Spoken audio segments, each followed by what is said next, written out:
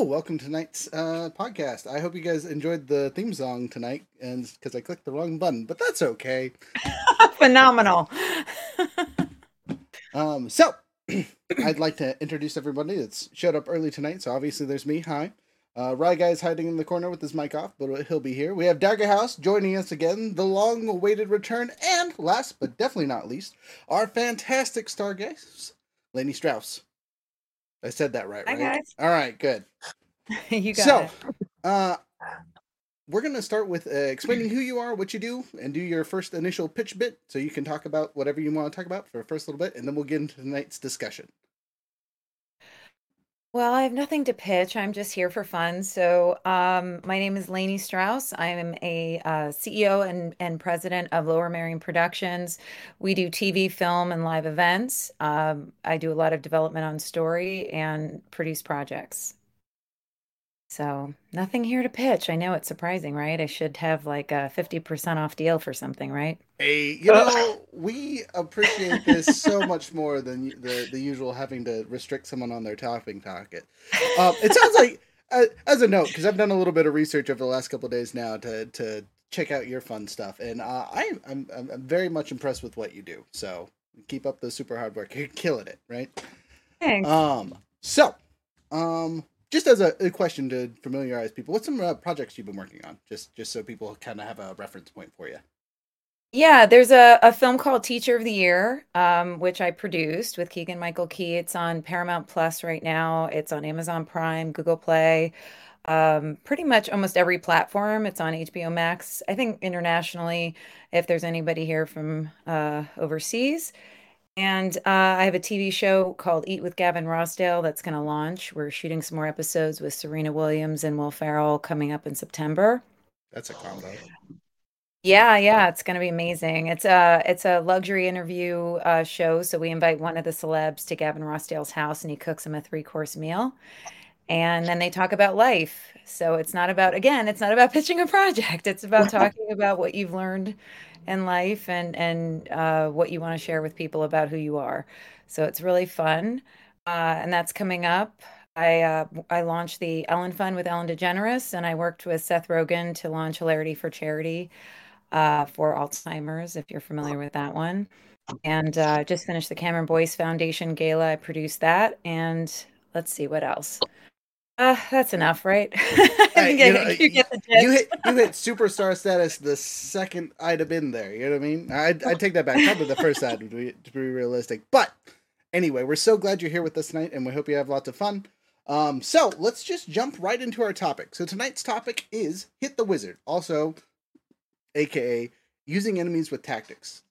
So I'm going to set up the kind of talking points, and then I'm going to ask questions and so on and so forth, and we're just going to go back and forth that way, okay? And I'll try and call people out so we're not talking over each other the entire time, especially because the two goofballs don't have their cameras on currently, but that's okay. So, we'll jump into D&D, but this can apply to any kind of TTRPG. When you are throwing waves of enemies at your players, they generally just kind of do dumb things. They just run straight at the nearest person. They attack them. They chop, chop, chop until they fall down or the hero falls down, right? That's the easiest way to play enemies, right? But that isn't very realistic. So I'm going to start with the first question. Directly to Younger to start. Younger, with your experience with your playings, what is another dumb tactic that you see other DMs, GMs use on their enemies on the regular? A dumb tactic that the DMs in place on the enemies of the players? Correct. Yeah. Something dumb that they make their enemies do. And this could be something that you do on purpose or something that you've seen others do and you're like, that's dumb. Don't do that. So something, it's both a quote unquote, can be like a dumb thing, or just to not kill off the players. And that's to not utilize the enemies that are in place on the board, whether they be humanoid enemies or monstrous enemies, at their maximum capacity, right? Like, I think a perfect example of this is kobolds are small, weak, easy killable monsters, like little tiny gnomish-sized dragon folk. And like, there's a whole dungeon setting that was basically like, oh yeah, there's a layer of kobolds, except they're expert trap makers, and you can kill a party of level 15 characters pretty easily if you go through the dungeon and follow everything that's written out inside that module. However, most players just, oh yeah, little weak CR 1/4 kobolds, they all die. It was hardly a battle. Fair. So, jumping over to RJ. Do you have anything to add to that? Other ideas where you've encountered dumb things as a player that DMs have done that have just either made you annoyed or easily overcome, kind of thing? Well, so mostly the probably it kind of plays into what Mr. Hill just said, but when they don't use tactics, like when you have long range weapons and melee people, they don't like attack smartly with them. Like if you have a dozen guys and only 3 people, you don't surround them with the melee guys and then pepper them with arrows so that you can't get away. You just take the aerial attacks. So just not utilizing the weapons that they have in the a standard tactical use. That's probably the dumbest thing I've seen done to prolong battles or make the players win without really having to think about how they do anything. Okay, I mean that's a good addition, and obviously use what they got, kind of thing. Now I'm gonna jump over to Lainey here. So in your storytelling bits, how do you encourage enemies to be scarier? How do you make the hero's opponents that much more terrifying when you do your storytelling bits?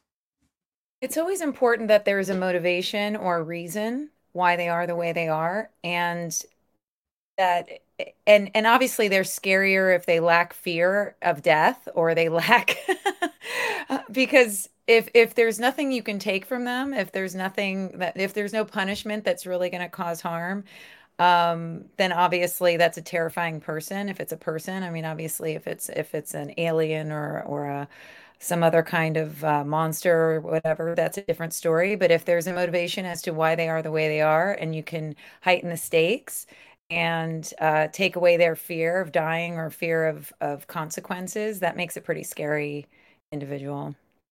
I can agree completely.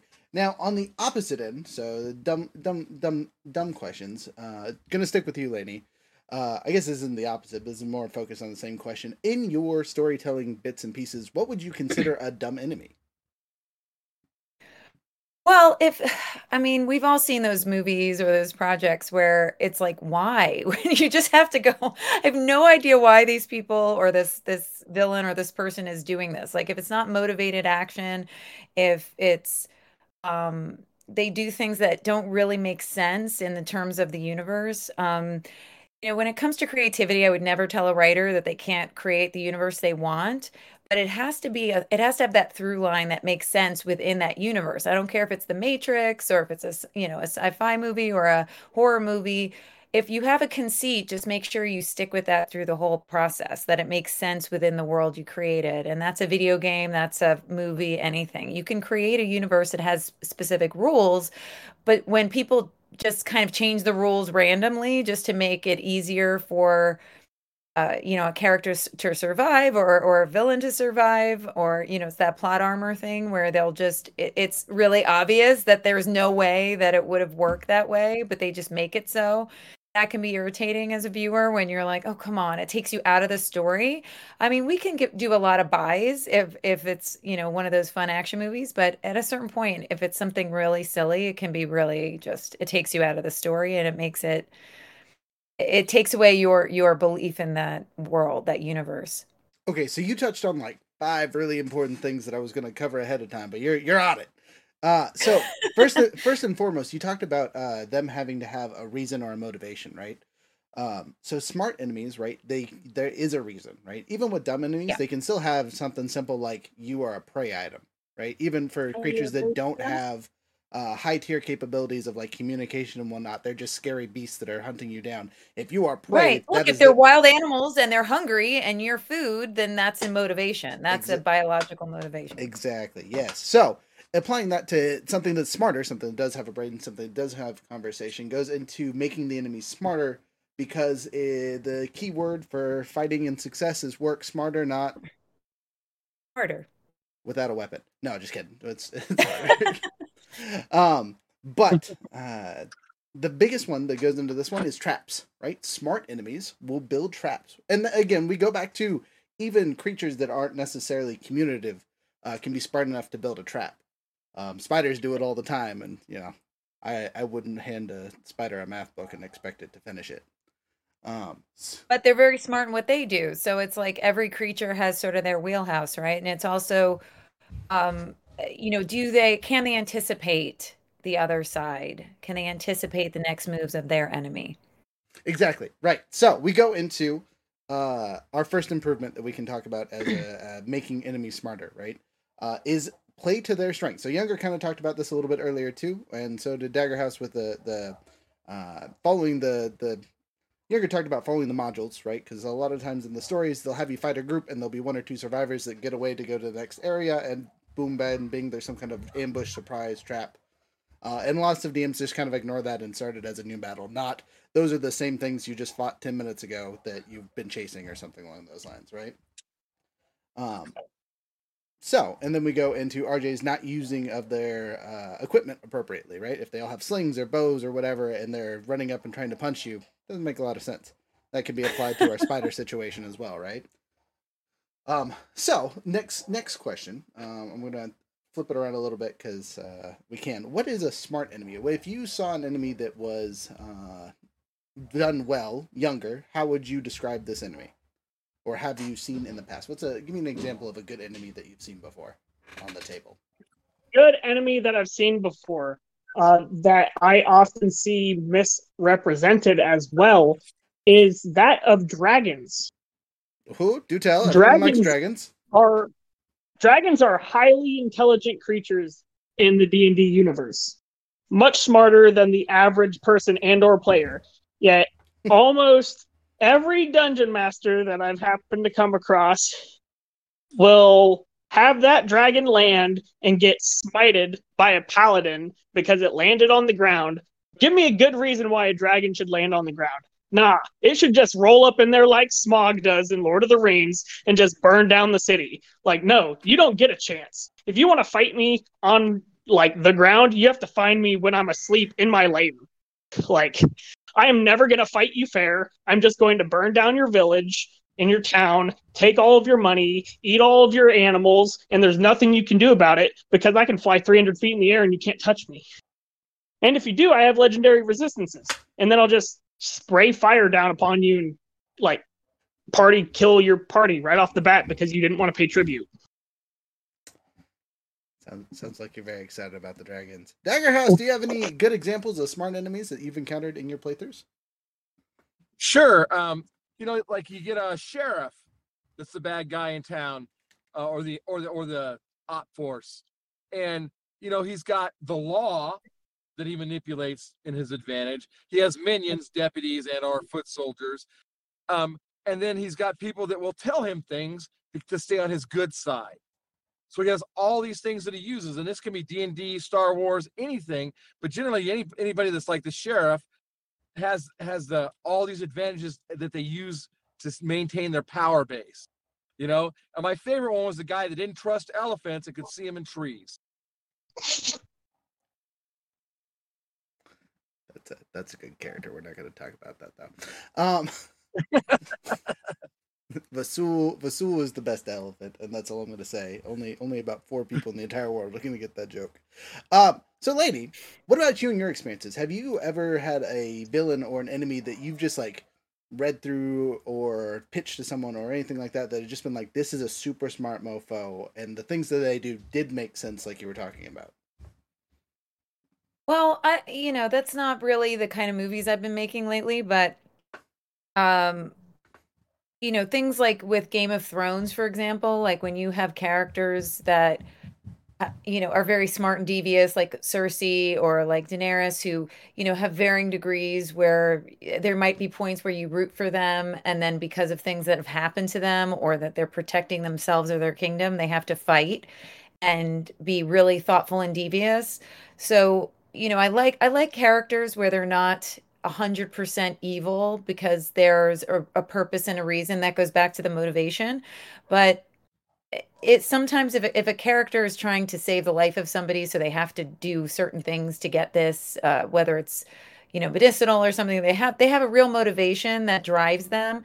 Or somebody like even in the Joker, where the Joker movie that they did with Joaquin Phoenix, where, origin stories when you see what happens to create a villain. I find that really interesting in terms of character development. And to how did that character become where Oh, they hey, that's are? the wrong. Because most Oh, that's most the children like. aren't born Oh, evil, freeway. right? Most of them aren't born evil. So it's like, what happens to them where they develop that sense of that they need to protect themselves or protect their home or their lair or whatever it is in the story. Like, why are they the way they are? And those are usually the smarter characters.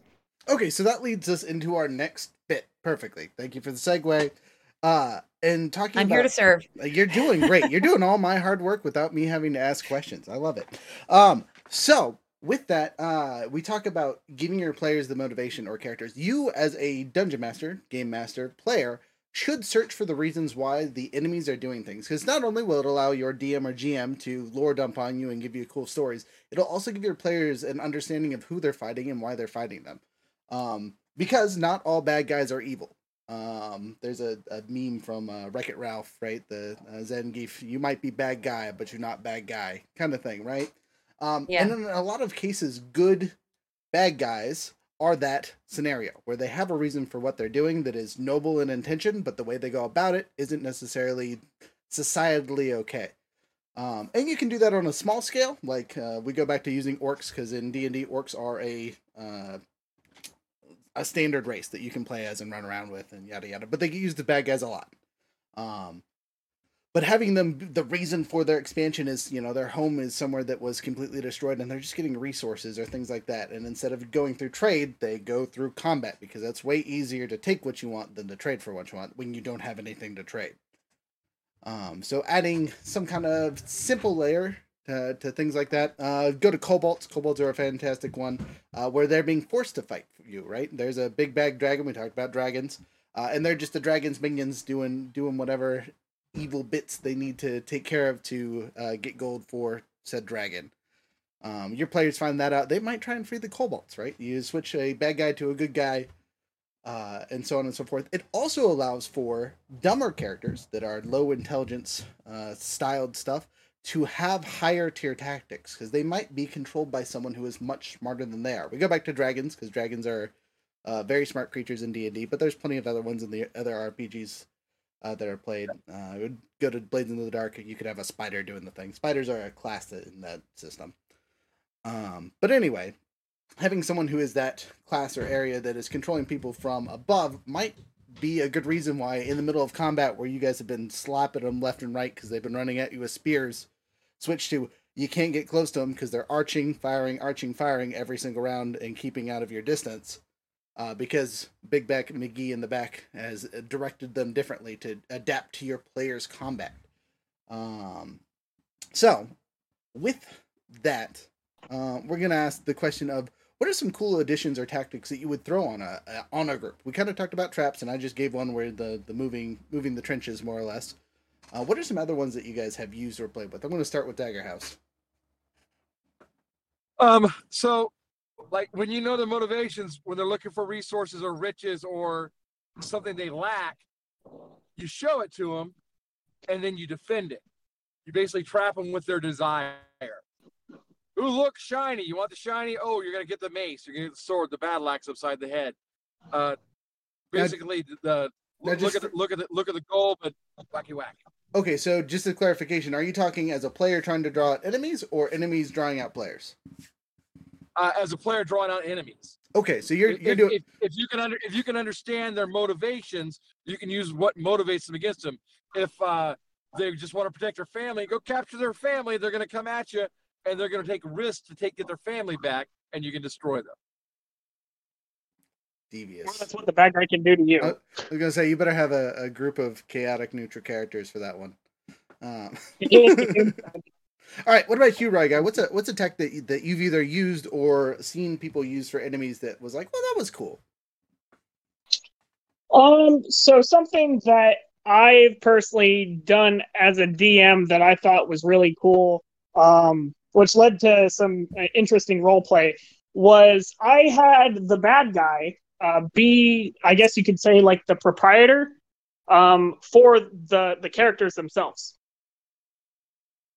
And so the characters were going and doing stuff for this guy originally because, oh, he was introduced in the campaign and, oh, they gained quote unquote favor with him, so on and so forth. And then he just had them doing more and more jobs and then didn't necessarily tell them all of the specifics as to like, oh yeah, we like these are some bad guys. Even if those people weren't necessarily bad guys, they had to be taken care of. But he's not going to say, oh yeah, those are the good guys. You're generally not the bad guy in your own story, right? And then watching it develop over time, and then the characters being like, wait, are we on the wrong side of history after it's like you guys have been playing the campaign for 3+ months? Never happened. That didn't happen. We're not going to talk about it. So, jumping to Ms. Strauss here, do you have any other? What would you think would be a cool tactic that people could use in?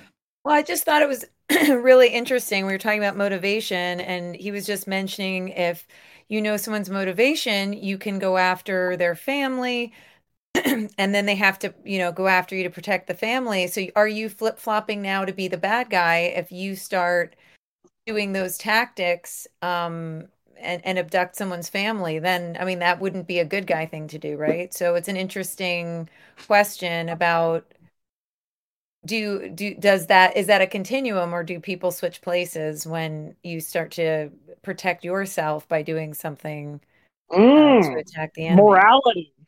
So I think that's one of the unique things about TTRPGs in general is you don't have to be the good guys. Like there's no set you have to be the hero.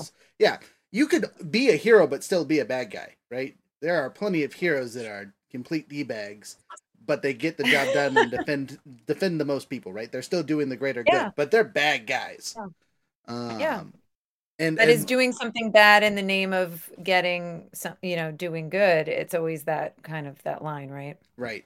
And it's something that's great to explore in these games. You know what I mean? From a personal narrative to a larger one. But that's what makes it more interesting when you're talking about good guys and bad guys, when they can kind of cross those lines depending on the circumstance. It makes it a lot more interesting. I 100% agree. Now, to kind of go back on something, because a major book that was done a long time ago that needs to be mentioned if we're going to be talking about this is a book called The Monsters Know What They're Doing. And it was specifically built for D&D characters, specifically 5e. I think the other one they had was... so there's two of them or three of them. And the first one is The Monsters Know What They're Doing. And the other ones are variations of the word monster that still apply to D&D and cover more people and things. And it goes over the tactics and whatnot. It's a really good book. I just want to shout it out really quick because I thought about it. I was like, oh yeah, what's the name of that silly thing? It's literally straight up easy peasy to remember. But on that note, is there any literature that you would suggest for people to like check out or be like, hey, look at this. This is something that you should read if you're trying to develop these skills for making the bad guys more what's the right word? Formidable? No, more of a person instead of just a number. Are you asking me? Yes, I'm asking you. Sorry. Oh, okay. I'll ask the other two in a second. We'll start with you. Yeah, I mean, I'm a fan of tons of literature, but there's I mean, if you're speaking specifically about these kind of worlds, obviously that George R. R. Martin stuff and the Game of Thrones things, I think, even more so in the books, they have a lot more depth and you can go into a lot more information. I think obviously the shows were well done overall, but and the acting was very good, but in terms of with any book, whether it's Godfather or any of those books, when you actually read the books, there's so much more depth into the thoughts that go through and the motivations and understanding why these characters are the way they are and the struggles that they're having internally, which you can't show in a movie. So those kind of things are always really interesting. So if you're not intimidated by the size of the book, those are really... those are great books to understand sort of antiheroes and, all these different kind of hero slash villains who, some start off as nicer and develop into a villain over time, but it gives you a lot of those different types of dynamics between families and fighting factions and all that kind of stuff. I mean, those, in terms of this type of storytelling, I think those are good books to read. Gotcha. So, just as an opinion from you before I ask these other guys, how do you do those internal monologues? If you wanted to show that either in a show or in our case at the table, what is a good way to indicate that like this is what they're thinking? Now, with the show, I could think of like the screen fades to black and they just talk kind of like you do in like a theater play. But is there other ways that you could do that well, in your opinion? Yeah, I mean, there's got to be, I don't like things that are too on the nose or too, I find a lot of narratives lazy, because it's like instead of really showing it, you're just telling them, and sometimes they can be done well and they can be really helpful when necessary, but I prefer kind of interesting dialogue between people, but then some of it can be done with looks. I mean, that's why the acting is so important, um, because so much of storytelling is showing and not telling. So it's really important that, I mean, sometimes just a sheer look, if the acting is done right, the way they look at the other character, instantly, I hate you, I love you, I'm confused, I'm not sure what to do here. I mean, there's so much that can be done with looks and just really pared down dialogue, but that, I mean, you can do dialogue that says hello, hello, and the way you say hello can tell you 100 different things. So a lot of it's that's the difference between really good writing and really like hacky writing, is when, everything's kind of spoon-fed and told to the audience, like, I'm really mad at you right now, as opposed to someone coming in and just like, and it's like, you got it, they're angry. You don't need to belabor the point. You can actually have that dialogue in a way that moves the story along rather than explaining. And I think that's really important to me when I'm looking at the writing from a development perspective, is how are you driving the story forward? Your job is not to explain each feeling, it's to tell a story visually. Right. So, yeah. Okay. I mean, that's a great explanation. Thank you so much. Um, I'm gonna pair that too before I get back to these guys. This is why talking in character is so important, because you can have those moments where your hello is different or changed in character, right? It is the advantage of acting in character at the table, so your other players can understand where your character is at without you explaining it to them like you're some kind of robot or reading the script or something along those lines. So just as a side note, that's why it's important. Jumping back to our previous question for you guys, Dark House, Fry Guy, which one wants to answer first? I'm okay with answering first, but I need a restatement. How dare you, sir? Pay attention. God. No. So the question beforehand was, how do you? I lost it now. Dang it. How do you? What good books have you read? Thank you. The books. We're talking about books. What books have I read? Yeah, not what books have you read, but what literature would you recommend to kind of get better at making bad guys more relatable, or fluid, or filled out, or however you want to say it? Okay, well, I really enjoyed the Tunnels series, because it kind of goes on to the perspective of, like, there's an underground civilization underneath London, that is basically like completely separate from the topsoilers and what they do, so on and so forth, and they have their own independent struggles and problems that they have to succumb to, and their societal norms and everything else.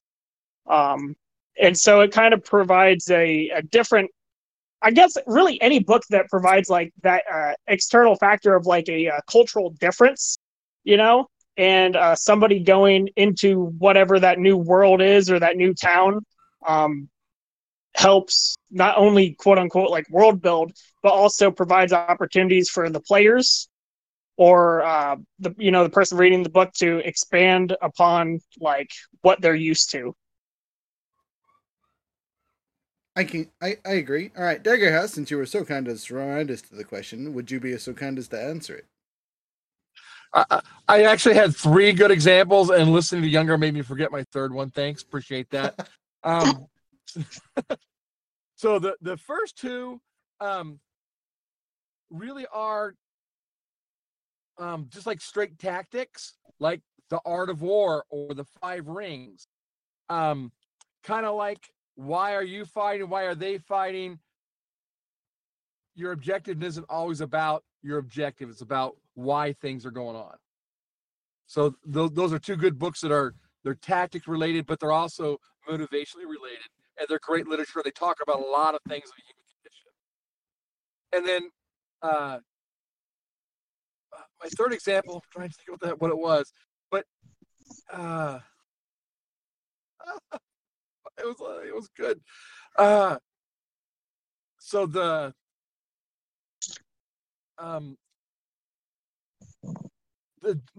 Dungeons and Dragons books with Ditz Duerden and the dwarf and the barbarian and the girl and the halfling. All those people are good and bad. They've done horrific things. They've done good things, and they've encountered good and bad people and monsters. And most of them think that like goblins and orcs are evil and born that way, and they can never be redeemed. Yet, since Dritz was a drow elf, considered born evil, but he's really not in his heart evil. He doesn't believe that those other things were born evil. He believes their situation caused them to be evil. But I mean, part of the end of the series is all about him trying to get his friends to realize, and his love interest to realize, they're just quote unquote people, not necessarily humans, but people, just like we are, and they're struggling through this universe the best that they can. And so his friends just want to destroy them. He wants to contain them. And it's a different way of looking at the problem, to have a solution that everybody wins with, not just my side wins. I think they're excellent books. So I'm not going to comment too much on them. I am going to throw out Dragon Riders of Pern, though, because it gives another scenario where the bad guys are the people of the past, someone you can't fight, but their motivations and remnants of what they did are still there. Now, obviously, in the books, spoiler alert, there is some time traveling nonsense that goes on, but not enough to fix things for the long tier. They do fix things a little bit, but yeah, again, I ain't gonna spoil too much for it. But the bad guys aren't ever there. So most of the stories are the characters versus nature instead of enemies, drawn lines, all that kind of stuff. Because everyone on the planet's just trying to survive, kind of thing. Depending on the book, there's a whole bunch of books, but specifically the first 3, you get a lot of man versus nature, and then you realize it's man versus man who died 1 million years ago. And it's a really good series because you get that information, the lore, whatever you want to call it, and it gives a reason for why the bad things are happening. And I think that could be applied just as easily to the characters on the board that you're playing with. All right, so talked about literature. We've talked about fun tactics. We've talked about what we think are dumb enemies, what we think are smart enemies. Now, let's talk about the hero side of things, right? How do you deal with or improve upon this actual player bit of asking your DM, GM players to act better at the table, to have more fun with these situations? Because sometimes when, as a GM or DM, you step forward and start using tactics, your players are very hesitant to continue playing. Because they're afraid of every rock in every corner, because that one time they got attacked by a mimic and they weren't ready for it. So, how do you guys deal with making sure your players are eased into smart enemies? I'm going to start with my example this time. And generally, I base it on their level. In the first 5 levels, I don't use any tactics for any of the enemies. The enemies are dumb. They're going to be dumb. 5 levels in, you're pretty much safe in my campaigns. Unless we are specifically playing a campaign where you are probably going to die. But for D&D specifically, and lots of other TTRPGs, the first 5 levels or the first quarter of your character's progression is dumb enemies, right? And then we hit levels up to level 10, which is where you've got some powers, you're doing some things, we start throwing 1 or 2 smart enemies, maybe a commander or something like that. Then we go in the 15s or 10s to 15s, and those are you're dealing with a lot of smart enemies, but singles, onesies and twosies that are just smart and dealing with things. And then at the last, when you're a high tier super level, you're dealing with nations full of smart people that know what they're doing and will counter the things you do, and so on and so forth. At least that's how I run it, or generally. Again, it depends on every story that's told, but that's whatever. So I'm gonna start with Ryguy. Ryguy, what's your kind of system that you use for easing your players into smart enemies, or do you just throw? I'm going to be off the bat? completely honest.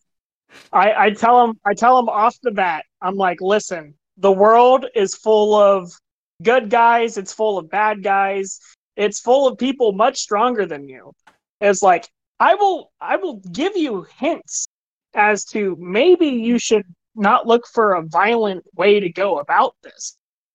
Or maybe you should run away, not by directly saying it, but if you're level 3 and then you find out that you are near the entrance of a black dragon's cave via your nature and perception checks, or maybe your bloodline, the lineage, one of your characters is a dragonborn, and so they are more susceptible, to being able to find out if there's a draconic presence nearby, give them little hints without necessarily directly just giving it away in its entirety. Younger, all you have to do at that moment when they're in front of the cave or whatever is just play the sound effect. Run.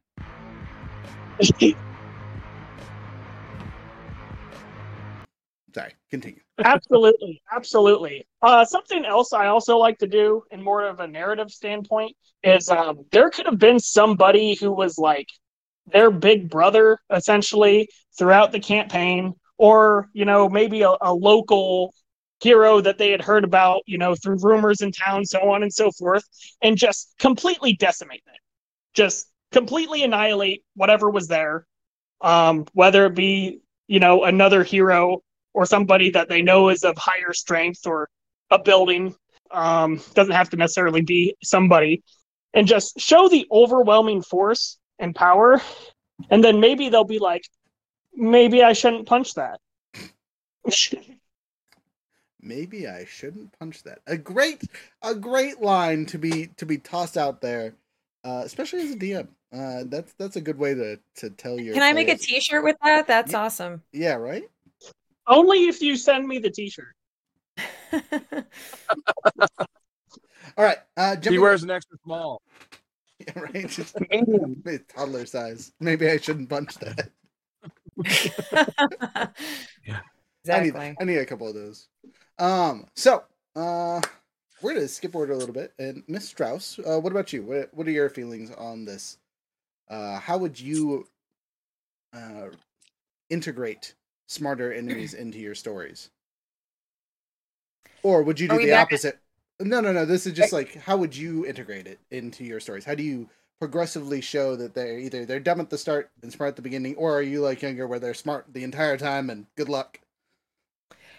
Well, I mean, I think it depends on if there's like one enemy, like one real villain, or if it's like a team. Because when you look at any of, say, like the Marvel movies, or any of the better movies where it's like an action film or something like that, there's usually the leader, and then they have their sort of minions, and you kind of deal with the minions, who are generally easy to beat for, whether it's James Bond or whether it's, a superhero, whatever it is. They're usually kind of just a line of defense to get to the leader. The leader sends out the minions to do all the dirty work, and then eventually you get to the villain. Even like a movie like Die Hard, you'll have all the other guys, and then you get to the leader of the group eventually. So it just depends if it's kind of a group, or if it's more like there's the one villain who's consistent throughout the entire story. But typically, you'll have to have somebody helping the lead villain. So I think that's probably just standard in a lot of these films, that you have kind of the easier, and then it gets harder as you get closer to the leader, because the leader is supposed to be the smartest one, right? I mean, it's kind of like nesting dolls, right? They have the one in the middle, and then you get through all the layers. But I mean, if a story's well told, even if it's a standard kind of format, if it's a trope that people are used to, um, whether it's you can see a rom-com like When Harry Met Sally, and then you'll see others that are junk. If you'll see a action movie that's not well done, and you'll see another one that's really well done, and they might have the same trope, but it's all about execution. It's how, how all of that is executed. Okay, Whether it's the so acting, the storytelling. gotcha. So you're saying it's on the execution, but it sounds like the tactic you would do if you were telling the story is start off with the wimpy yahoos and progressively get stronger as the story goes on I mean, narratively.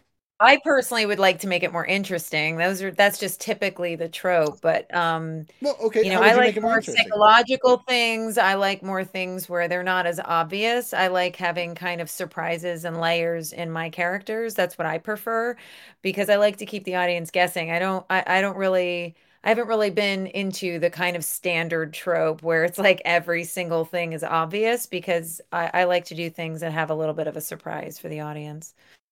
I completely agree.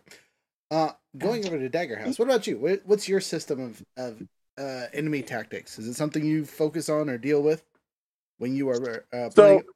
So whenever you're setting up the adventure, whether it's a module from Dungeons and Dragons or it's a homebrew, everybody has limitations and capacity, right? Minions aren't very smart or not very powerful, etc. So if you let them be aware of the visually what their limitations are. The guy has a bow and arrow. The guy's got a spear. The guy's got a two-handed great axe that looks like it gets sliced through stone.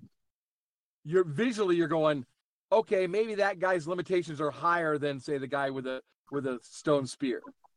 Okay, capacity. What does a person look like they can do? Is he skinny? Is he strong? Does he have capacity for great strength? Does he have capacity for great cruelty because of what kind of character or race he is?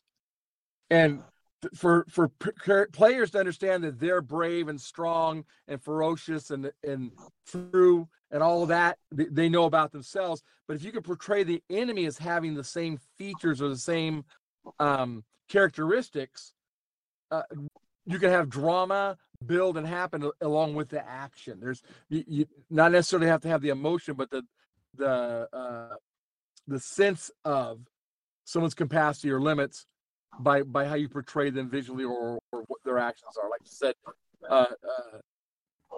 it doesn't have to be always the most obvious thing. Two kids wrestling. One kid has a lot of experience. One kid doesn't have very much experience. One kid teases the other kids. By the third round, he's up 13-3. The kid looks at his coach. His coach said, "You got one move. You got to hit it, boy." He hits his move, pins the guy, and wins. Right? Both people had capacity for sports, and they had limitations. But because one kid, you kind of put the pressure. He's losing. The guy's laughing at him, and he brings it with everything he has. Bad guys can do that and will surprise you. Guys can do that and surprise you. So making the characters have that depth without saying they have that depth is a way to let people understand that the limitations of that certain level of group minions under bosses, the big bosses. The big boss, his story might be more well known than his underlings, but you know their limitations and capacities by how you describe them. Gotcha. So your explanation or the way you do it is through visual narrative integration. Basically, you take qualities from the players and mimic them in the enemies if they have similar things, so the players easily understand what they're dealing with, or at least can compare it to themselves and see where they're at, kind of thing. Or that just people in general understand. Gotcha. Okay. Yeah, that makes sense. Right. Big guys aren't always dumb or stoic. Right. They can be angry, or they can be full. Fat guys laugh a lot. Whatever the stereotype you want to throw on there, and you can switch that around to show that they have a different capacity than the stereotypical. Okay. Gotcha. Yeah, I think Can that's I actually Can you do what? Sorry, you kind of broke up there. And so, at least You're being a robot. Come back. can you hear me? Nope, still in the tunnel. Even Yeah. as I speak? Yeah, you're gonna need to hang up and call back. I think your signal's down there, buddy. Yeah, probably. But if you can hear me, Yeah, you I just turn sound off like you're in a some stuff. tunnel. I don't think I can save that. I'm sorry. Yeah, it's okay.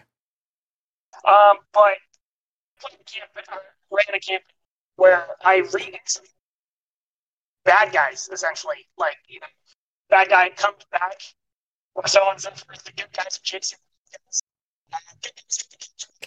Yeah, younger, you're gonna need to disconnect and reconnect because we're getting about every third word here. All right. Anyway, well, he comes back. Miss Strauss, do you have something to add? Well, I mean, I personally, I like what when he was referring to not to expect the obvious, because you get humor and you also get some kind of interest when you do the opposite of what's expected. Like sometimes you see this really big, strong guy, and it turns out he's terrified, or you have those moments like in Indiana Jones where the guy's doing his whole big sword play and he just turns around and shoots him. It's like those are moments for fun, and you have people who look intimidating and have that, like, they look like they're super scary, and then if the hero or another character can just take care of them instantly. But I've seen it even in real life, in karate or things like that in martial arts. You could have this small skinny person who could take down the biggest guy in the world, because he has the ability and the skill. Not everything's about size and appearance. Sometimes people just have the skill. I mean, look at Jackie Chan, and there's people like that who are very skilled in martial arts and can do serious damage because of what they know how to do. So, as a side note, fall back to your Indiana Jones comment. Do you know the story behind that scene? You know what? I think I heard it a long time ago, but if I don't remember the details. So, there's going to be this big, intricate fight, yada yada yada. But Harrison Ford had diarrhea that week, or dysentery, or something along those lines, and so he pitched, "Can I just shoot him with my gun?" And they're like, "Yeah, why not?" Well, I'm glad they let him do it for whatever reason. Yeah, because it was awesome. I mean, it's a moment that you remember, and those are the kind of surprises that I talk about. It's like, there's the easy thing where he could have gotten in a fist fight with him and wrestled and everything like that, but that's an iconic moment that you remember after the movie. So, having those moments in your games will make it more entertaining, I think. If you have, like those moments where somebody like the size of The Rock, if he's standing there and he's all muscly and a little mouse runs by and he goes, ah! And you're not anticipating it. Those kind of moments are fun, and you can add some brevity and some fun things, some levity and some fun things to your story. And it doesn't have to be a comedy to do that. It's just fun. And that's why some of these superhero movies have done really well with it. Like Thor, adding humor and adding things to that, I think it makes it more entertaining. And it's a surprise because you're not expecting it. On this note, I kind of want to dive down this rabbit hole really quick and ask the other two Yahoos if they have any good examples. I have one that I have to share, though. That was probably one of my funniest ones from one of my really early campaigns. We were fighting on a boat in the middle of the ocean. The character had magical abilities, could shoot lightning. He called down some lightning on some enemies in the water. Well, his friends were in there too. So everyone got liquefied all at the exact same time. And the players who were with them didn't expect it, and it was hilarious, and we avoid water at all cost while traveling with that character now. What about you two? Younger, Dagger? You guys got any good stories to share before we move on? Stories, comedic stories. Well, just the high tier unexpected that played out well. You know what I mean? That is memorable. Just memorable events that you can think of. High tier unexpected. I should have expected it, but I didn't. And that was one of the characters that was in my group had was a dragonborn. So they had the ability to breathe fire.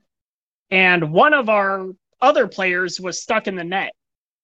And then there was a spider on top of him, a giant spider. And he was like, I breathe fire on the spider. I'm like, your friend's there. He's like, yeah. I'm like, oh no. Yes. And then he burnt his friend to a crisp. That's teaching players consequences to their actions. It's a wonderful thing to do, especially early on. Dagger House, what about you? I was playing this elvish woman. She was a sorceress.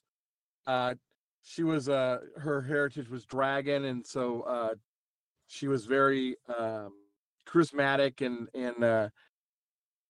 she was like lawful neutral. She didn't like shady characters, and we ran across a shady character, and he kind of rubbed her the wrong way. So she walked out the door.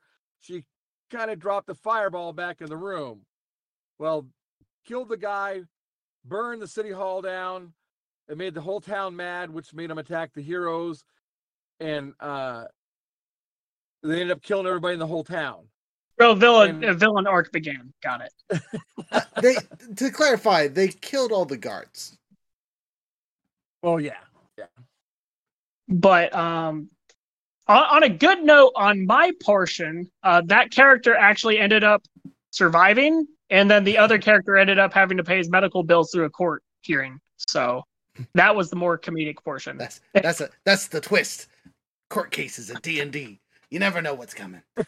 Back to the story that RJ is relaying. So after they finish killing all these guards, they go off on their adventure and run away, right? Because they don't want to hurt any of the civilians. Well, unfortunately for them, they left the town without guardsmen, and a large group of bandits came through and raided the town, and that's when all the people died, because they pillaged and destroyed everything, because the heroes took out all the guards defending themselves, and the consequences of their action was an entire town was wiped off the map.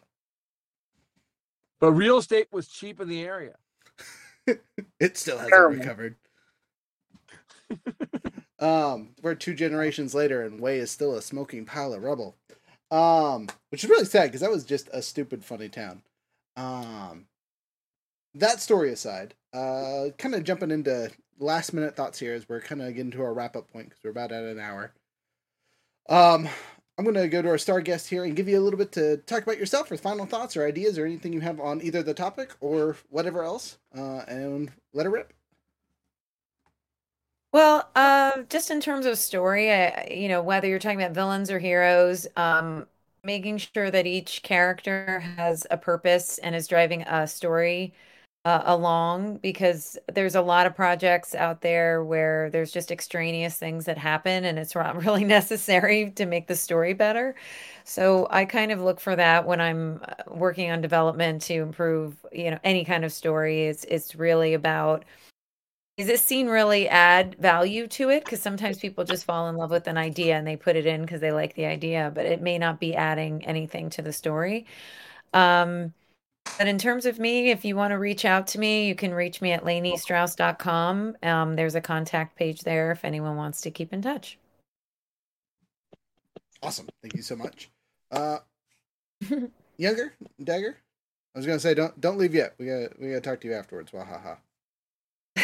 Okay. Oh, well, in regards to the topic at hand, I think we kind of hit on this point multiple times, but I think having diverse and enemies can be NPCs too. Like, enemies don't have to just be, oh, it's the monster because it's bad. Like, maybe it was a Beauty and the Beast scenario. It's just just a misunderstood creature. Yeah, sometimes it's about the motivation and what they're trying to do and what they're trying to achieve. Yeah. And why they exactly.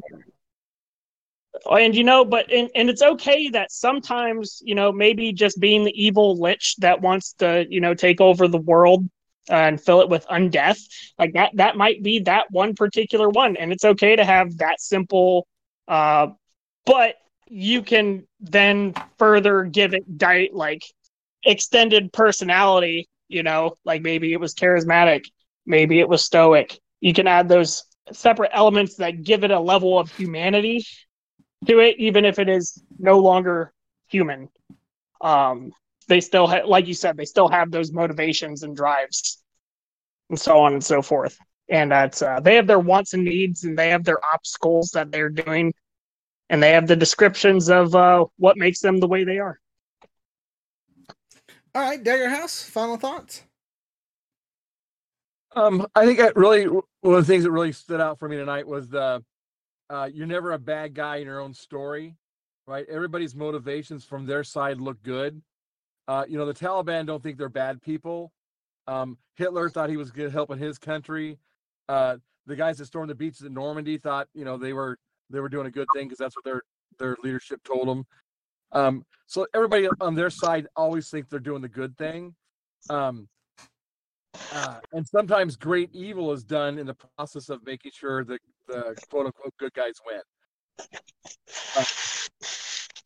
And so the motivation of players sometimes is very shallow. They want gold, they want potions, they want a piece of weaponry. It's really not a big picture kind of thing, but that doesn't mean it's not going to be fun or a good adventure. But just if your venture is for small things, your enemy should be for small things too. You don't want to have someone being a freedom fighter when you really just are trying to steal the necklace of Aragoth kind of thing. Okay, so it's not fair. I mean, because they're more willing to do whatever they got to do to achieve this great thing, whereas if you don't get the necklace, you're going to go find the axe that you need. It's not that important to you. So the scope of the adventures needs to be on par with how bad the enemies or what they're willing to do, what their motivations are. Okay, I think that's a fair point. A good final thought. But simply put, for your enemies in your next games, make sure they use traps. Give them motivations. Give them lore in the backstory that your players can either find through narrative action or, if you really got to, lore dump them. So you can get the internal perspectives and things like that for your enemies, right? Make them more flourished, more filled out, more fluid, and you will see an improvement in your games. With all that said, all right, guys, phone's blowing up over here. Yeah, my bad. It's all good.